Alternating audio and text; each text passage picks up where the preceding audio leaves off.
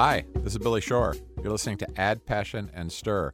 We're in Washington, D.C. today with my sister, Debbie Shore. Deb, thanks for being back. I'm excited to talk about beer and coffee. Yes, we usually talk about food and wine, but today, beer and coffee. And we're here with Greg Engert, who is a partner in the Neighborhood Restaurant Group and the beer director for the Neighborhood Restaurant Group, and some amazing restaurants that if you live anywhere near the Washington area, like you get to enjoy, Church Key and Birch and Barley and others. And it's just a real treat to have you on the show, Greg. Thanks for having me. And we've got in San Francisco today, Jacob Jabers from Phil's Coffee. And Jacob, my sister really is a connoisseur of coffee, so you're going to have, and beer too, so you're going to have your work cut out for you. She already knows what makes Phil so special, but we're going to want to hear you talk about it as well. Thanks for being with us. Thanks for having me. Good. Well, Greg, let me start with you. You were just telling me that you're from upstate New York, where I just was in kind of the Mohawk. Is it called the Mohawk Valley, or just Mohawk, it is. Yeah, Mohawk Valley area, which is beautiful. Tell me how you got to D.C., and I know you got into beer a little bit because of your dad. I've read a little bit about you. It seems like he was a big influence. Yeah. But you may know more about beer than just about anybody I've ever met. So where did this all begin?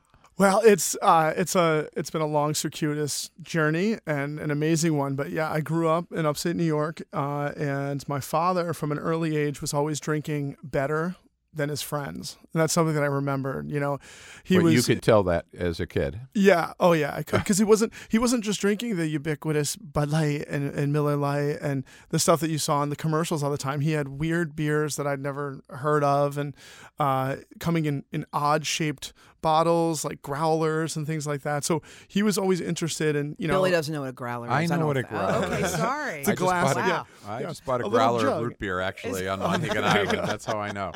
So yeah, and so we were blessed to have some really cool beer distributors up in that area in upstate New York that were into craft early. So in the late 80s, early 90s, brands like Sierra Nevada, Harpoon, Sam Adams that are everywhere now and have become mainstream were unheard of. And that's what my dad was drinking. So I always had this kind of interest, and I wanted to know more about that. I went to school in Vermont, Middlebury College, and that's where I was educated to begin to become an English professor. So that was my original, academia was my original goal. I started there. I was on my way, but I was also introduced to some amazing early craft beer people and some great craft beers from, this is the late 90s, early 2000s. So Vermont Pub and Brewery, which was run by Greg Noonan at the time, who has passed away since. He was one of the really early guys behind amazing craft beer in the U.S. That's a place I started to go to a lot. Middlebury has its own brewery, Otter Creek Brewing Company, so I got to drink that. And don't get me wrong, it's not like we were just drinking the good stuff. It was like a balance. We'd spend a little bit of money on Otter Creek Copper Ale, which had flavor and was memorable, and then we would just cut it with Busch Light and all the other stuff that college kids drink. You didn't have 3-2 beer? No. That's what we had to drink in Ohio. 3-2 beer. Really? Yes. And you Big probably Kings and Little Kings. Oh my God! Did those even ring a bell? No. The Kings, yeah. And when you talk about craft beer, I want to hasten to say, not that I don't know what that is, Yeah. sister, but when you talk about craft beer, how should people understand what that means? That's a loaded question. Honestly, it's become kind of politicized. People want craft. You see it everywhere, right? Yeah, craft beer it's become everywhere. popular. Right. It's become profitable, and so now it's a term that a lot of people want to get behind or appropriate for themselves. How I define craft beer is something that when you taste it, and also when you taste it and you learn about the companies behind it, it is a flavor first mentality. Profit comes last. Flavor is the thing that drives every decision. And frankly, these people were crazy. Back in the late 70s and early 80s in the U.S., to get behind a business for passion's sake alone was what everyone was doing. There was no profitability in this. Sierra Nevada, Ken Grossman started that in the late 70s because he just wanted to homebrew. He wanted to take homebrew beer that he made that he liked better, that tasted better, to the masses. He wanted more people to drink it. There was no reason it should have succeeded at the time, and it was a very difficult road to hoe. And back then, in 79, there were about 80 breweries in the U.S., owned by probably 6 companies, right? These are profit-driven machines of industry that were just producing clean, flavorless. I was going to say not interesting. No, they are. they're not polarizing. They're just clean conveyors of mild intoxication upon which advertising can work. And that's what people were drinking like crazy. There are 80 then. Today, there are 7,000 breweries in the United States. So craft came on when people decided to say, we care about what we are eating and drinking again. You know, people care obviously about what coffee they drink today, cheeses they eat, wines they drink, spirits, cocktails. Everything has come on over these past like 30, 40 years, and craft has gone that way. So how I define craft is stuff that people pour passion into for the sake of it, and the things that we should want to drink, and the people we should want to support. So it's more art than commerce, really, right? I mean, it's like it's like an artist who's, you know, they're not worried about at whether its it's going to base. sell. And certainly back then, those guys, they were crazy. The men and women behind craft in the late 70s and 80s, it was purely that. Now today, it's not a hobby. You have to pay the bills to continue to produce these great beers. But certainly, yes. I mean, at the end of the day, if a decision is to be made about should we make some money on this one or make something that we want to drink, it's always going to be the latter for me. And you can taste that in the And glass. consumption is way up, right? Because of now that, there's like flavors that people who didn't like the generic, the Oh, Pabst totally. or the Iron City or the whatever, now like all these flavors, right? Absolutely. Yeah. Well, let me ask Jacob, as CEO of Phil's Coffee, does that ring a bell in terms of, I mean, is Phil's a craft coffee? I know you're kind of one cup at a time. Philosophy certainly makes it sound that way. How would you define what you're doing? I think it's been said pretty well. For us, you know, our philosophy is that the best cup of coffee is the one that comes to your taste. And every individual is a little bit different. And what we have is a concept that allows us to personalize the coffee experience for each person. So our blends act as a platform of variety of flavor and roast to meet the needs of a lot of different customers. And you know, we have a multitude of ingredients that we can add and mix in to make sure it's perfect for each customer. So whether you're a connoisseur or someone who likes sweet coffee, we don't judge. We just want you to be happy. So we take a very people-oriented approach. On the back end, in terms of coffee quality, we, you know, to the points made here, we take it's all about quality and flavor first.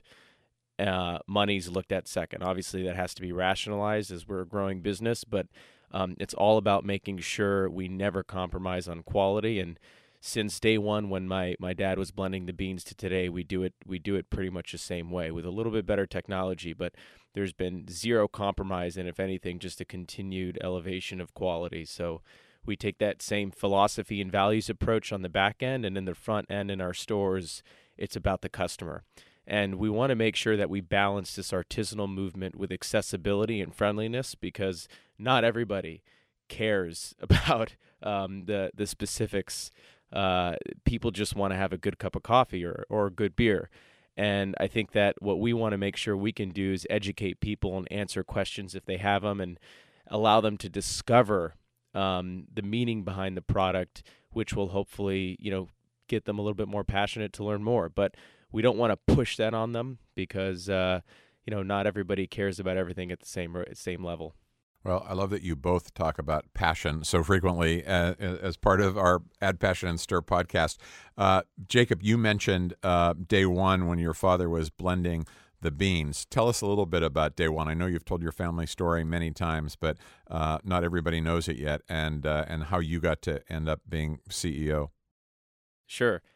So my dad came here when he was in the U.S. when he was about 15 from the Middle East, and grew up in a culture and environment where family and community was really, really important. So literally every night, neighbors would come over the house, or they would go over neighbor's house and family's house and sit around a coffee table and have tea, food, and coffee. So the sense of connectedness and just a healthy social daily life was very much alive and healthy. So when my dad moved to the States, wanted to make something for himself, went to school, saved up enough money to open up a grocery store in the Mission District in San Francisco, where he worked really hard and, you know, eventually became pretty successful. And but he wanted to do something more meaningful, because he actually, when he was 11 years old, he used to sell coffee beans door to door. He used to purchase them from a older gentleman. He used to roast coffee, and he used to sell it to just people in the neighborhood. So, you know, both coffee and community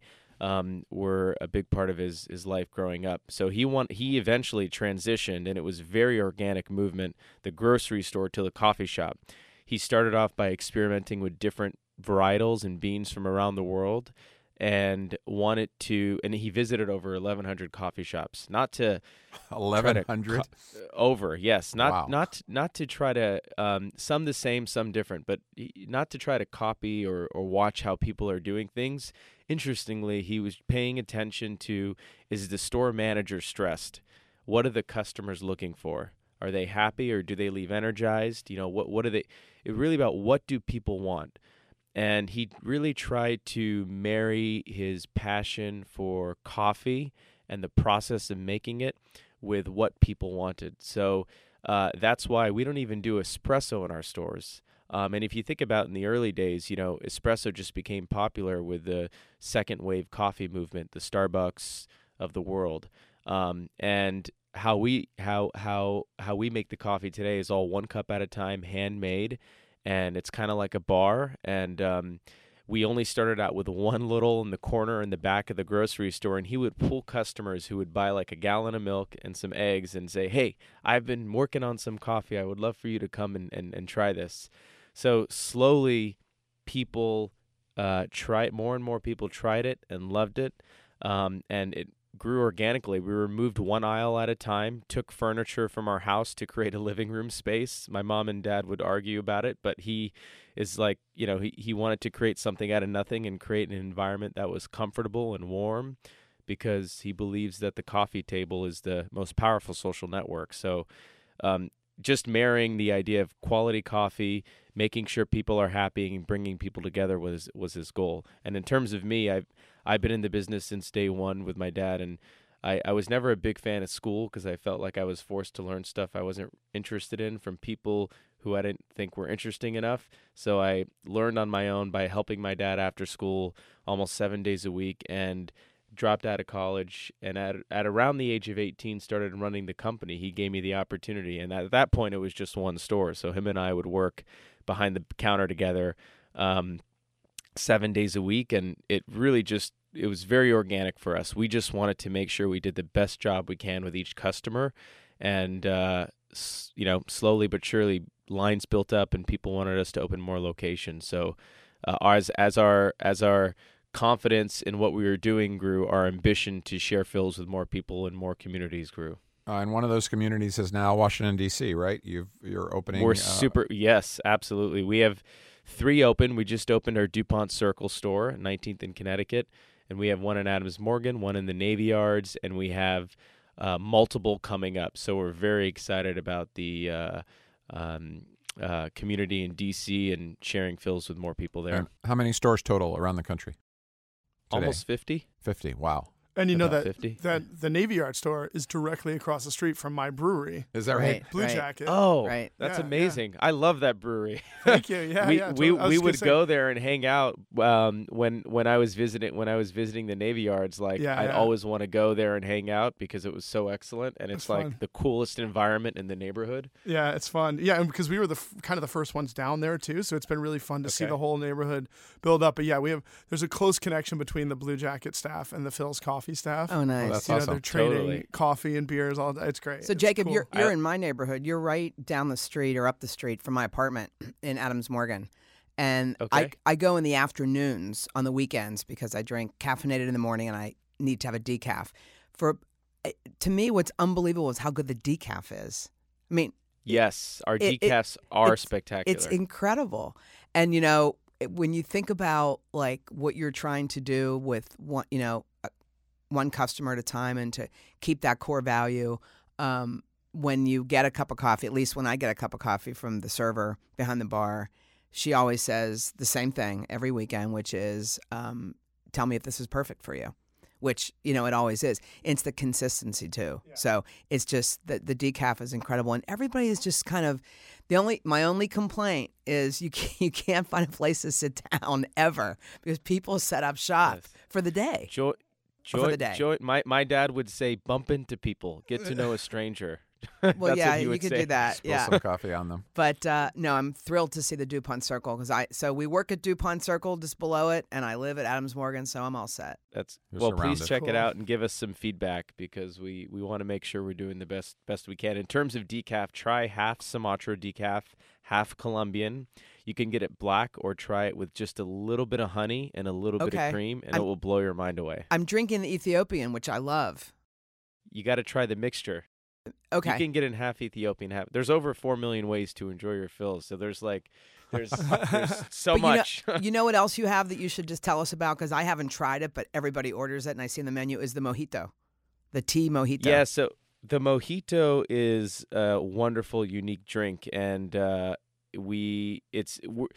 it's such a shocker of a drink that we have, for a lot of new timers that come in that hear about Phil's, that is the drink they hear about. And for me, I always want to make sure that their perception of Phil's is much broader than just the mojito, because the mojito is a sweeter iced drink with muddled mint, and you can get it less sweet and custom however you want, but there's so much more to Phil's than the mojito, even though it is spectacular. If you like, iced and you like sweet and you like mint, popular, you will love yeah. it. But there's so many different, there's so much variety. So, one of our challenges is to continue to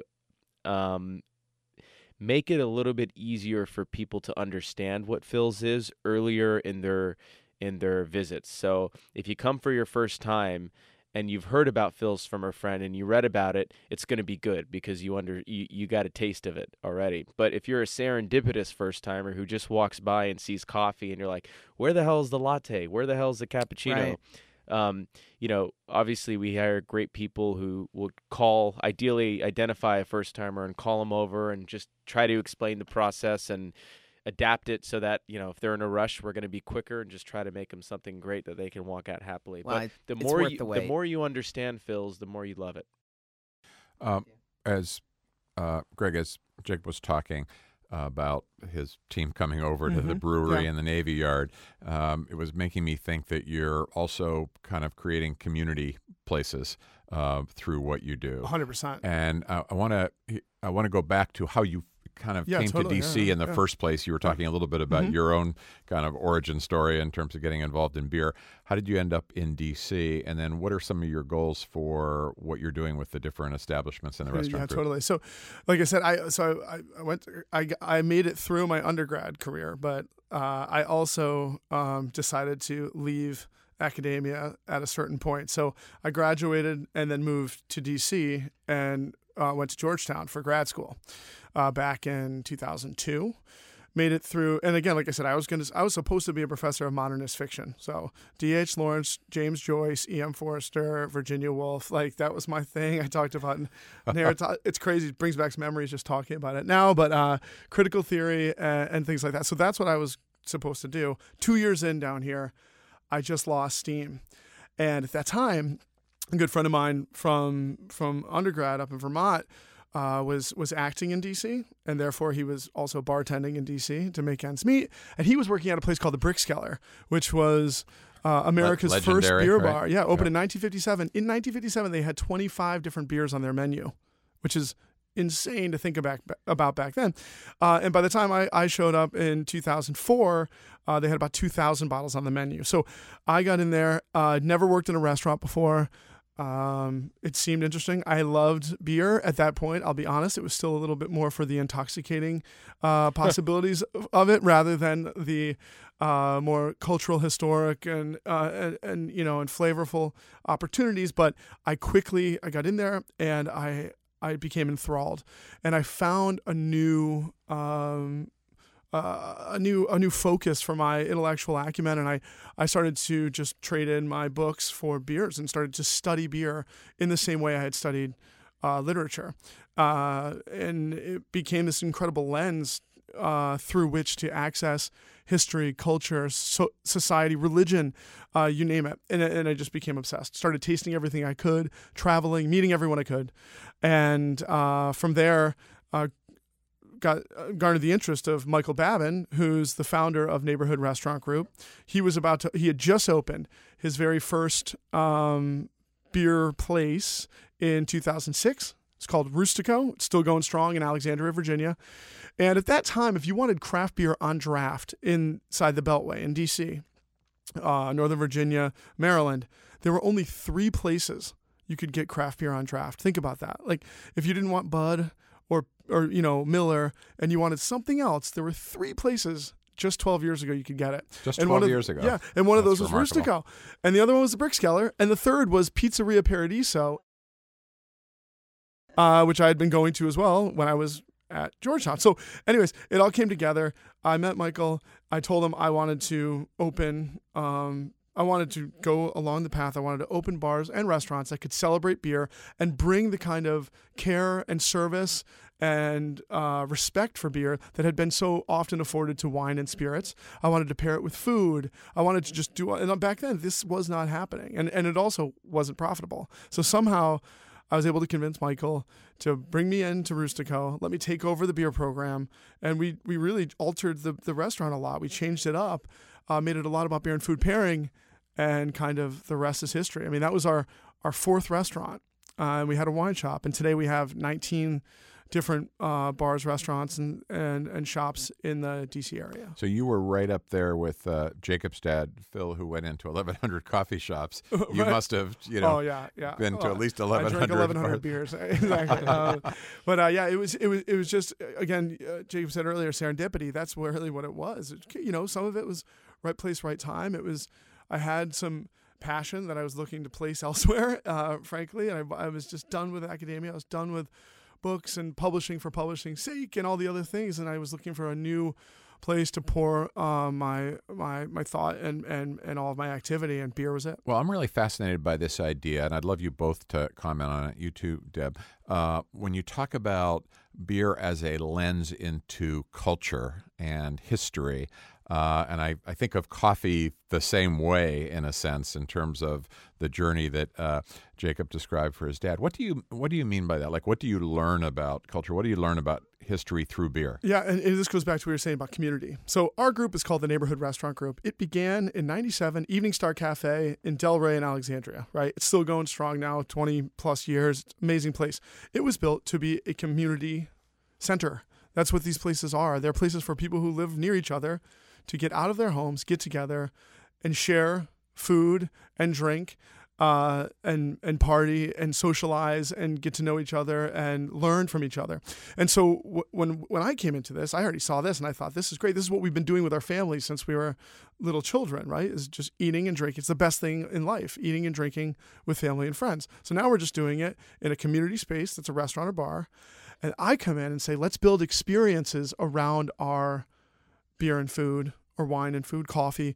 And so it is incredible to be able to pour somebody a beer, say made by Trappist monks in Belgium, in Wallonia, in the south on the French border, and to be able to say, taste this beer, enjoy it. They taste it, they drink it.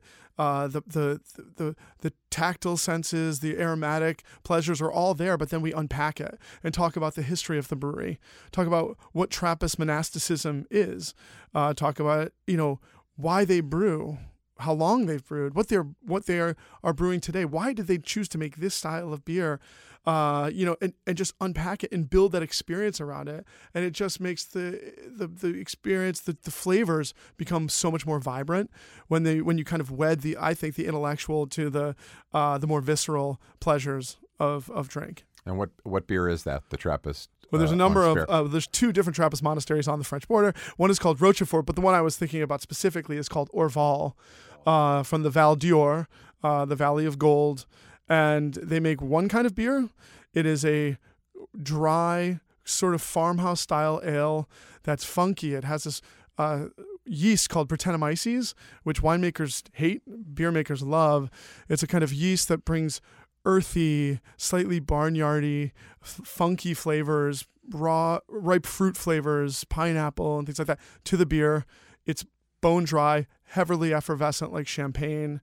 Comes in this cool Art Deco bottle with high shoulders. It's just a beautiful beer that has inspired many American brewers. Jacob, when it comes to coffee and culture and history, how do you experience those connections?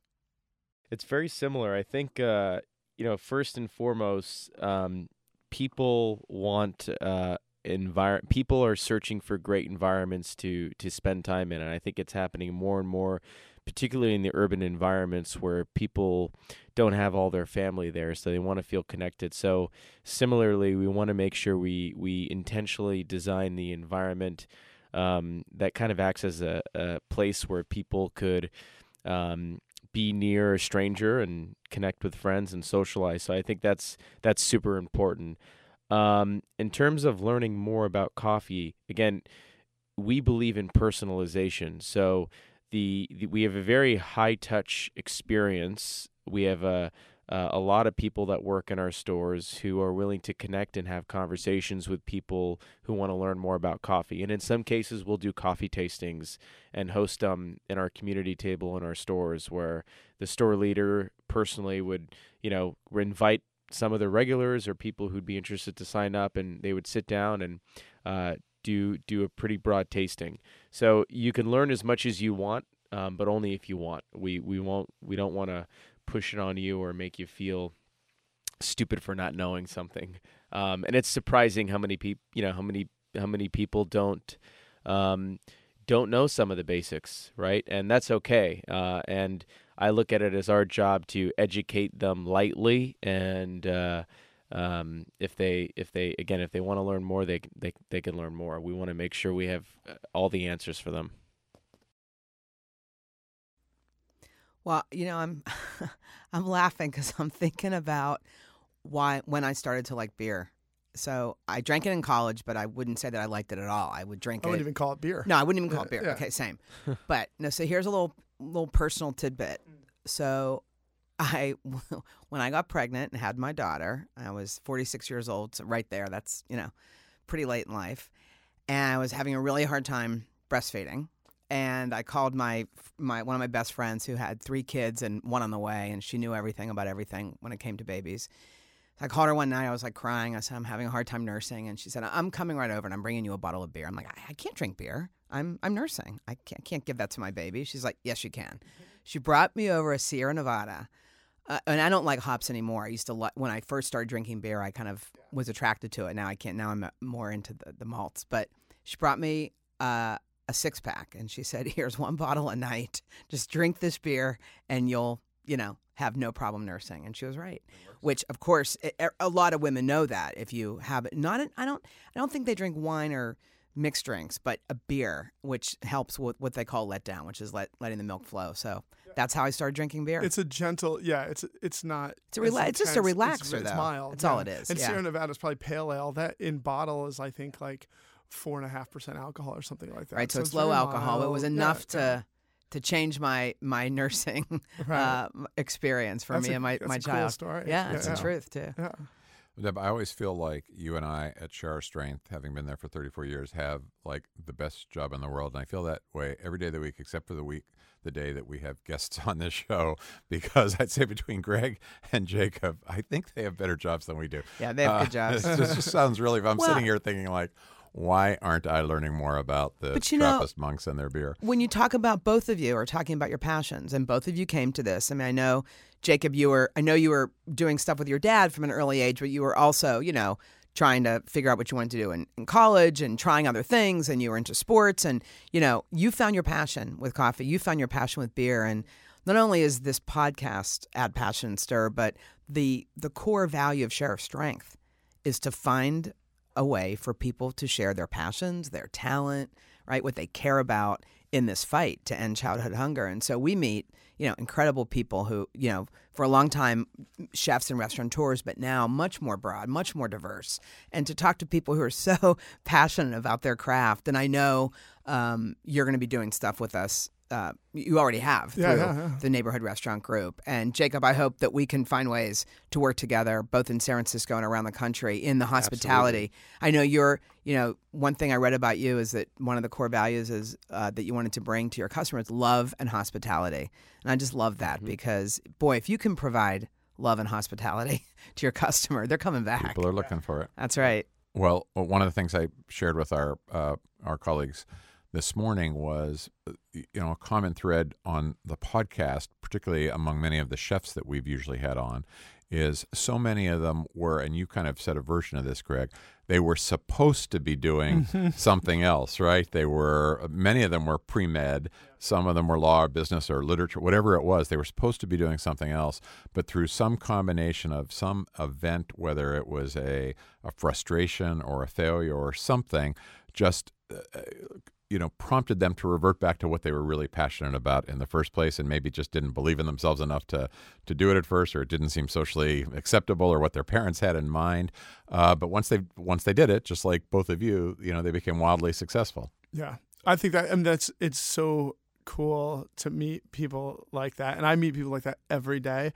And I have to say that you're right. You hit it. I mean, there's some form of happenstance and some form of, it's not like one day you wake up and you're like, I need to change my life. It's been coming on for some time. You've been sensing that something is not quite right. Maybe you're going through the motions. Maybe you're doing it for other people. And I have to say that my parents were the best, completely unexpected on my end too. Like I've always been in school, I thought I'd stay in school forever. I'd be a professor, And when I told them I was leaving grad school, I wasn't going to be a professor anymore, and I was going to embrace, because I'd started bartending on the side to kind of see at the Brickskeller, see what was going to happen.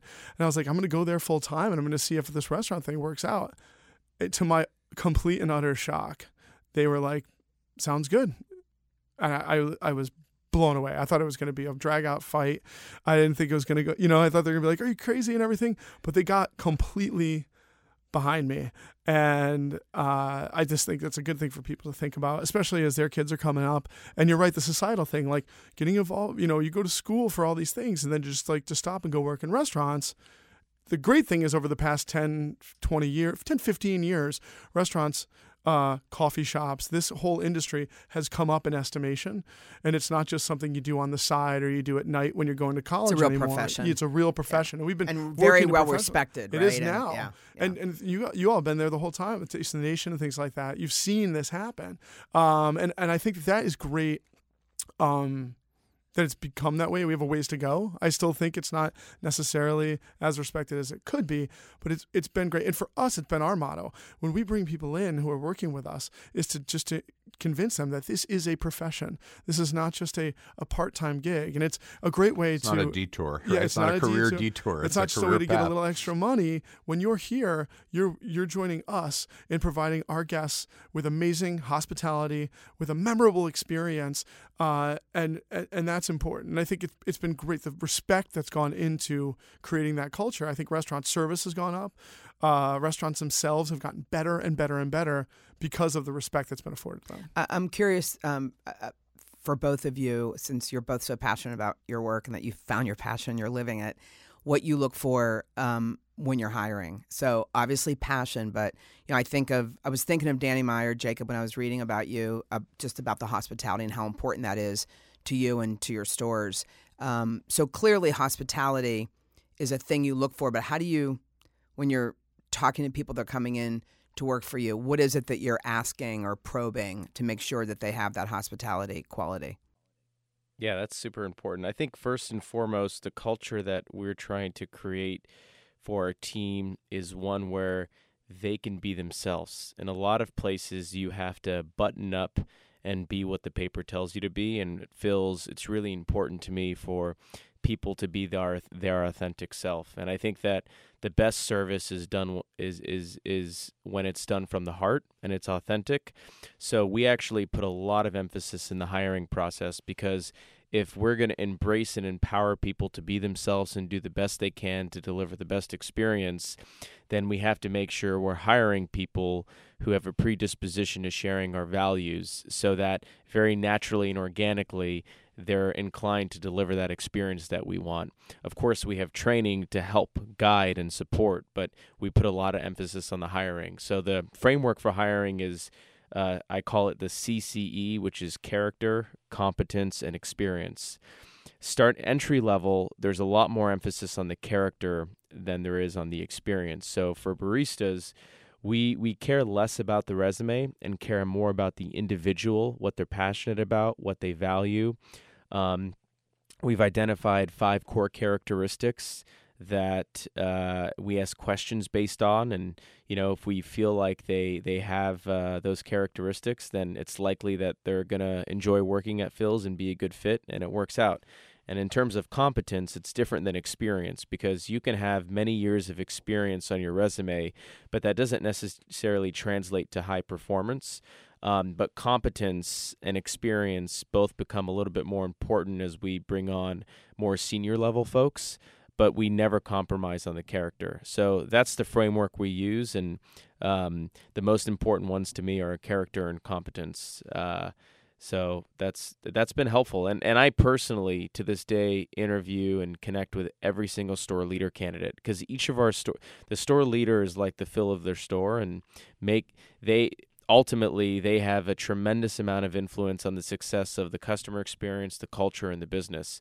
So strategically, if we put a lot of effort towards bringing on and engaging and developing and just inspiring the best possible store leaders and staying close to them as a CEO, even if we have hundreds of stores, is going to be super important, because that will translate to their team and ultimately the customer. So you got to take care of your internal community, and that starts with the hiring, and it ends with leadership. Boy, that sounds like so similar to the way we hire for personality, train for skill.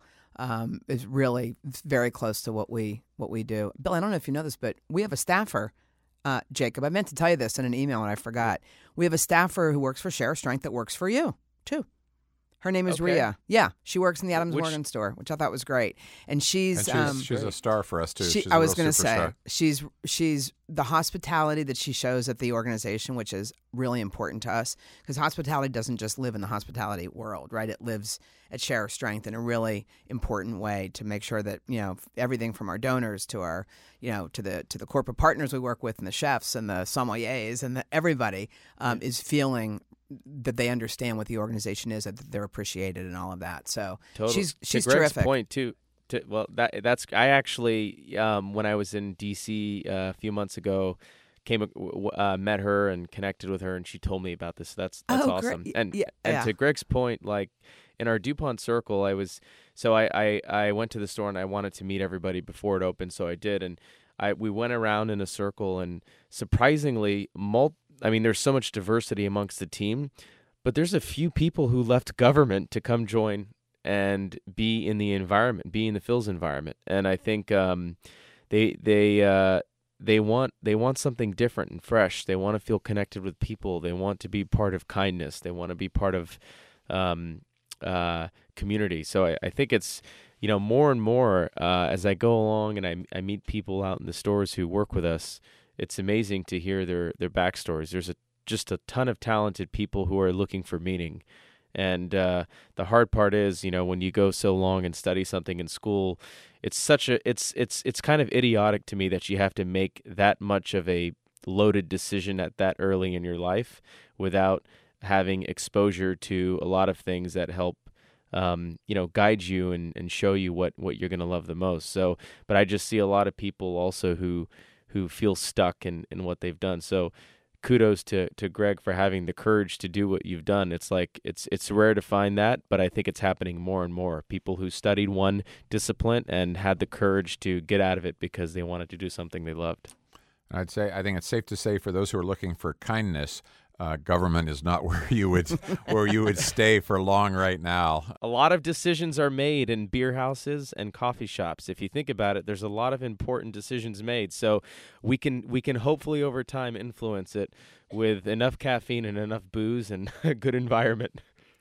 Yeah, I think that I totally agree. It's the similarities between all three of our businesses are massive. I mean, we're all looking for the same types of people, of course. They're great people. But I think we have found so many people, especially, I think DC is probably a big one for this, that are leaving government or law or grad school or even undergrad. I mean, and coming to Phil's and Church Key or, our group, or to Share Our Strength, looking for new opportunities that frankly weren't presented to you in freshman year in college, to Jacob's point. You know what I mean? Like, no, that's right. That's not really on the list, right? No, I know, exactly. It's like you're supposed, doctor, lawyer, Wall Street. Still, after all this after all time, this like, it hasn't changed, And right? that's what's cool when you come to DC, I think. If you have some courage about it, whether it's because you just absolutely can't stand what you're doing or you really want something new, you'll meet so many cool people and find out about so many opportunities that you just never imagined existed when you're in the ivory tower. I think that's right.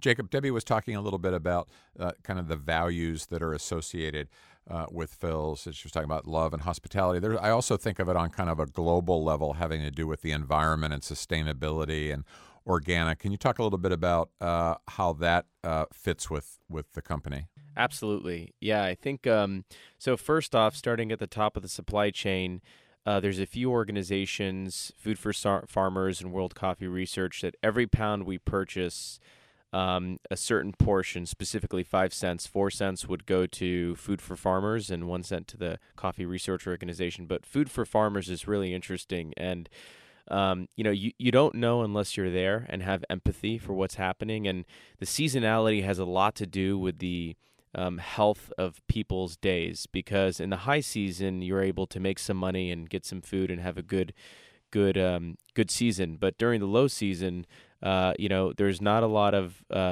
sustainable, consistent income. So Food for Farmers is about diversifying the crops that you can grow, so that year-round families could have a consistent source of income. So that's super important, and we get a report every quarter, and we're proud to be able to help contribute in education in terms of how to grow different things, and also an actual kickstart to have people help them actually go through the process. So that's really important, connecting and having empathy for the people across the supply chain. In terms of products, we're constantly trying to improve. We're not perfect, but we're getting better. Like, our cups are compostable. Lids, we should be getting them any month now. They're going to be fully compostable. Bags. So we're doing 20 different things to continually improve, and making sure we're just being good to our environment. And then the other thing I'd say is that, like, the best form of giving back is giving space. So we really embrace the community and allow them to. Here's a good example, is in Adams Morgan, and I don't know if this is done every day, but there's a passionate yoga teacher who loves teaching yoga and doesn't have a studio, but uses our store to teach it before the coffee shop opens. So there's a space for her to have yoga. Art shows, all of the art is local, so it's not like we're sending art to stores from a corporate office. There's a passionate jewelry maker, giving her a space on a busy Saturday on the corner of the community table, so she can share the story of her jewelry and maybe get people to get excited about it. So I think that it comes in all different forms and sizes, but I'd say the most exciting stuff we're doing right now, and you can kind of feel the impact you're making because we get pictures and videos, is the stuff we're doing in the different origin countries with Food for Farmers. You've both talked about, I guess, some of the things that differentiate you, and a lot of it has to do with the care and the intentionality that you bring to producing the product. But in a marketplace that is so competitive, and so if you're Phil's and you're thinking about Starbucks and Pete's and all the other coffee companies, or Greg, if you're thinking about all of the the beers and the places where people can get beer, how are you intentional about differentiating yourselves beyond just the best possible product we can produce, or maybe that's it? Yeah, well, it's not, and that's what we've always preached is just having craft beer does not a craft beer bar, restaurant, or retail shop make, right? If you have cash or credit, you can probably, and you're a publican, you can get your hands on 90% of the beers that I can get my hands on. You know what I mean? Like, it's a difficult thing, but through relationships, things like you can get them. That's not the hard part. The hard part is echoing the passion of the producer in the daily work you do to make that product taste as the producer intended. So that's always our goal, is to build that experience around that product through service, through product knowledge, through cleaning. I mean, dispensing beer on tap, it seems like a simple thing, but we are maniacal about our cleaning regimen to make sure that the beers taste the way they would at that producer's brewery.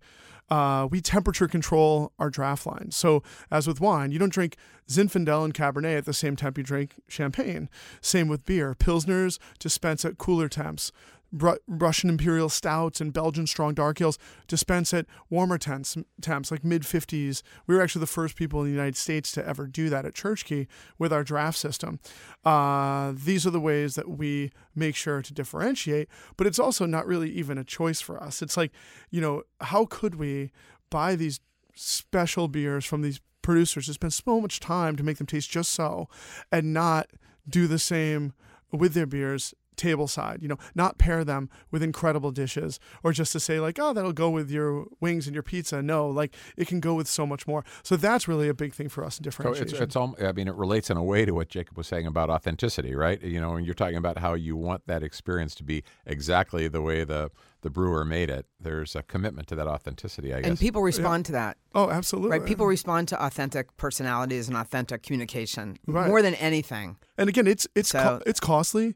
And it's expensive. Training your staff every single day. I mean, we have this incredible training regimen. If you come to Church Key and you want to be a server, you go through 10 days of intensive training that begins with a beer tasting, goes into service, and finishes with a pairing class.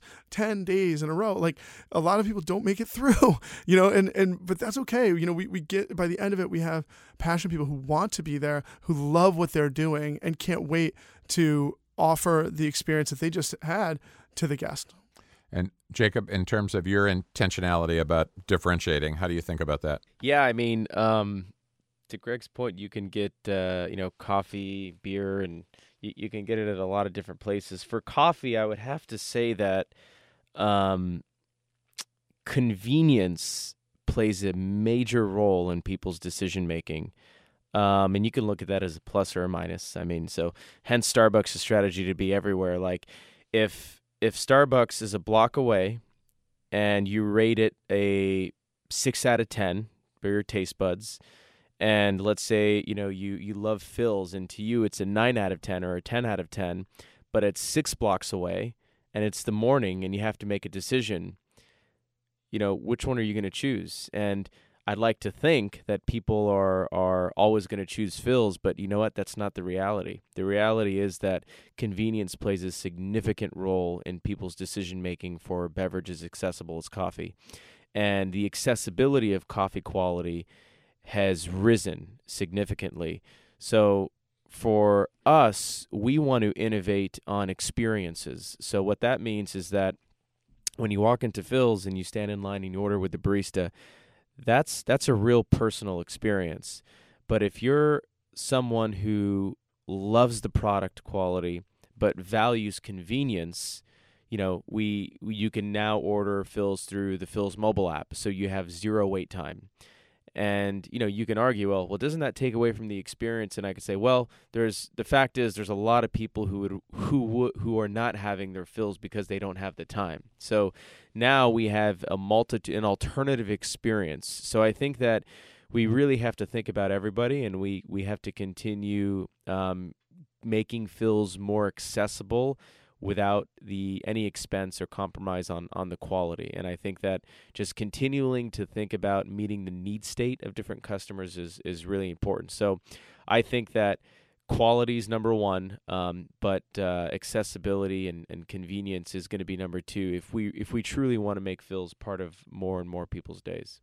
So Jacob, is it possible to, and you don't have to tell us your entire growth plan, but in general, is it possible to get much bigger than you are? You're near 50 now, or 48 or whatever you said.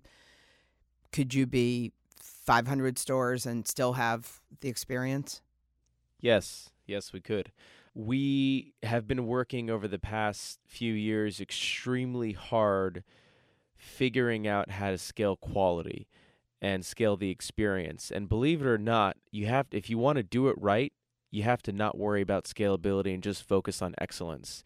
Once you achieve excellence, then you have to rationalize that through operationalizing it and scaling it. So we feel like we've started and we've been pulling from a terrific foundation of quality and excellence, and putting in the right hiring practices, as I mentioned, putting the right training practices. As Greg mentioned, like we spend almost $5,000 to train one team member. I mean, it's ridiculous, but we put that in investment. It's 15-day training because we think it's super important. Leadership, investing significantly in the store leaders. So these are all different pillars and ingredients that we have operationalized and feel quite confident that we can grow and actually only get better, or at the very least preserve the quality. So we think we can be in 1,000 different communities. And for me, it's not like waking up every day being the most excited about the number. It's really about hearing more and more stories about how we're making a difference in people's days. Like yesterday there was a married, I posted it on my Instagram and Twitter, but like there was a married couple who got married recently, and they're obsessed, that the guy is obsessed with Phil. So his wife set him up so that yesterday I spent an hour with them sitting down talking about Phil's, and it was just like getting the chance to connect with them and meet with them and hear their story. That's excellent. So more things that happen like that really inspire me to want to share Phil's with more people. Exciting future ahead for Phil's. Okay, last two things I want to cover with both of you.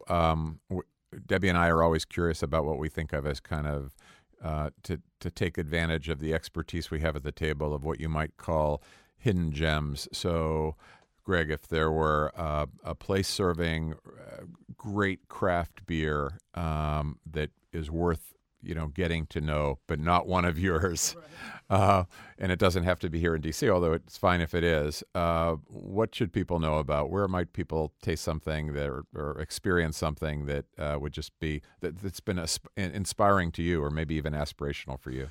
Well, there's a large amount of places that have been inspiring to me and that I think would be worth checking out. I do have to say, though, and maybe this is too far afield, but I think when people think about traveling for beer, Belgium comes up all the time, and I love Brussels so much. I go there as often as I possibly can, and it's an amazing place. Belgium comes up. Obviously, we have so many places to go in the U.S. today. I mean, you can't go 10 blocks without running into a brewery. Vermont is an incredible destination with Hill Farmstead and The Alchemist and Foam Brewers and Burlington. So there's all those. But the hidden gem to me of beer travel that everyone should try to get to at some point in their lives is Franconia in Germany. Wow. Yeah, Okay. Germany. but not just Munich. This isn't Munich. This is northern Bavaria, closer to Frankfurt than it is to Munich. And this is the place that still to this day, I believe, has the highest per capita amount of breweries in the world. So every town has 2, 3, 4 small breweries making very basic beers on the surface. Crisp, refreshing, unfiltered lagers we call Keller beer. Some of them are making smoke beer that tastes like bacon, Rauch beers of Germany. Some are making some wheat beers, but just the most delicious, minerally lagers you'll ever have, fresh from the source, and there's no pretense. These guys do not understand the rock star status of some Belgian and American brewers. If you dig too deep as to why they're doing what they're doing, they distrust you because they don't get it. This is a trade for them. It is not an art.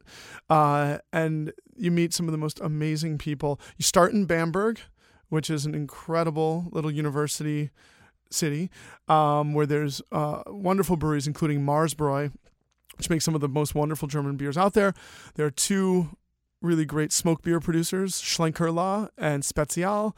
And from there, you can hire coaches to take you out into the countryside to these really small little places that you've never heard of. That's where I think everybody should. So really where do we check have German beers in Washington? We have them at Church Key, right? Church Key, yeah, we mix those in for sure. Yeah. I happen to live on Capitol Hill, and my local is a place called Cafe Berlin, which has been around for a very long time. And they do a great job of including lesser-known German-style beers on their menu, so check them out locally. Great. And what's the coffee equivalent for you, Jacob?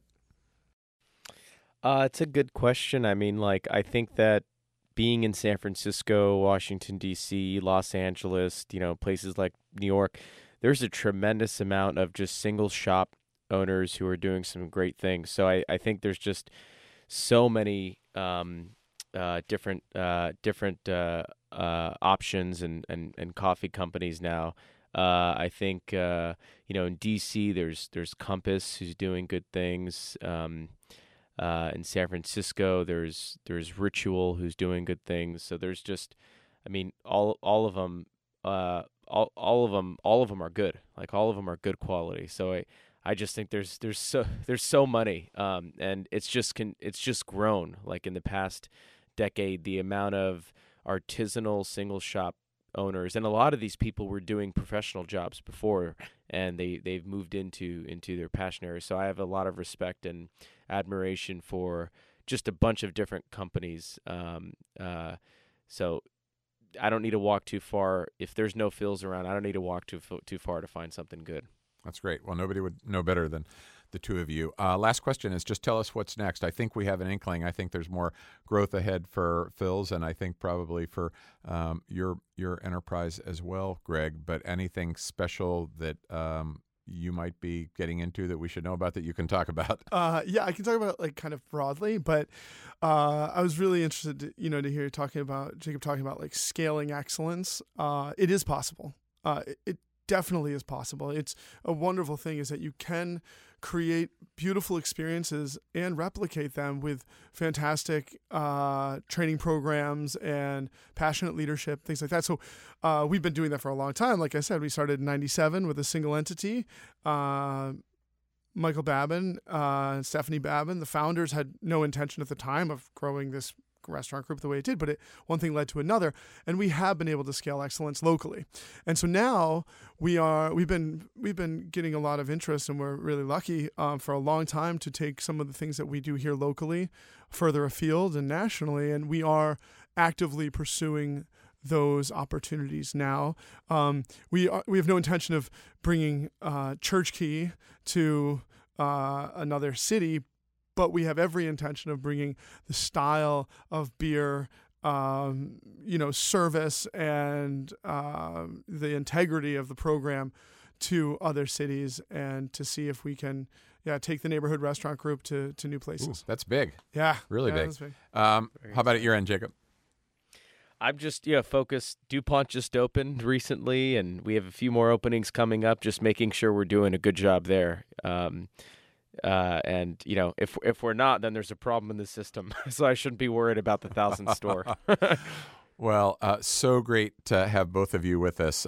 Jacob Javers from Phil's Coffee, CEO, an incredible story of your family and your leadership. So thanks for being on Add Passion and Stir. Thanks for having us. And Greg Engert, partner and beer director at the Neighborhood Restaurant Group. It started out here in D.C., but it sounds like it's going to be in a lot of other places before too long. Really, really thrilled to have you on. Thank you so much. And, of course, my sister, Debbie Shore. I'm thirsty for both. I know. So am Beer, I. and then I want a coffee. And I want to travel, and I want to go to the places these guys have been.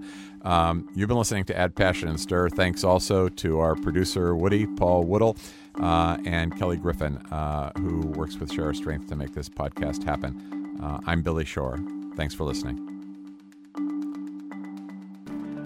Add Passion and Stir is distributed by District Productive. Our executive producer is Peter Ogburn. Add Passion and Stir is the creation of Billy Shore, Debbie Shore, and Paul Woody Woodhull. I'm Billy Shore. You're listening to Add Passion and Stir from Share Our Strength.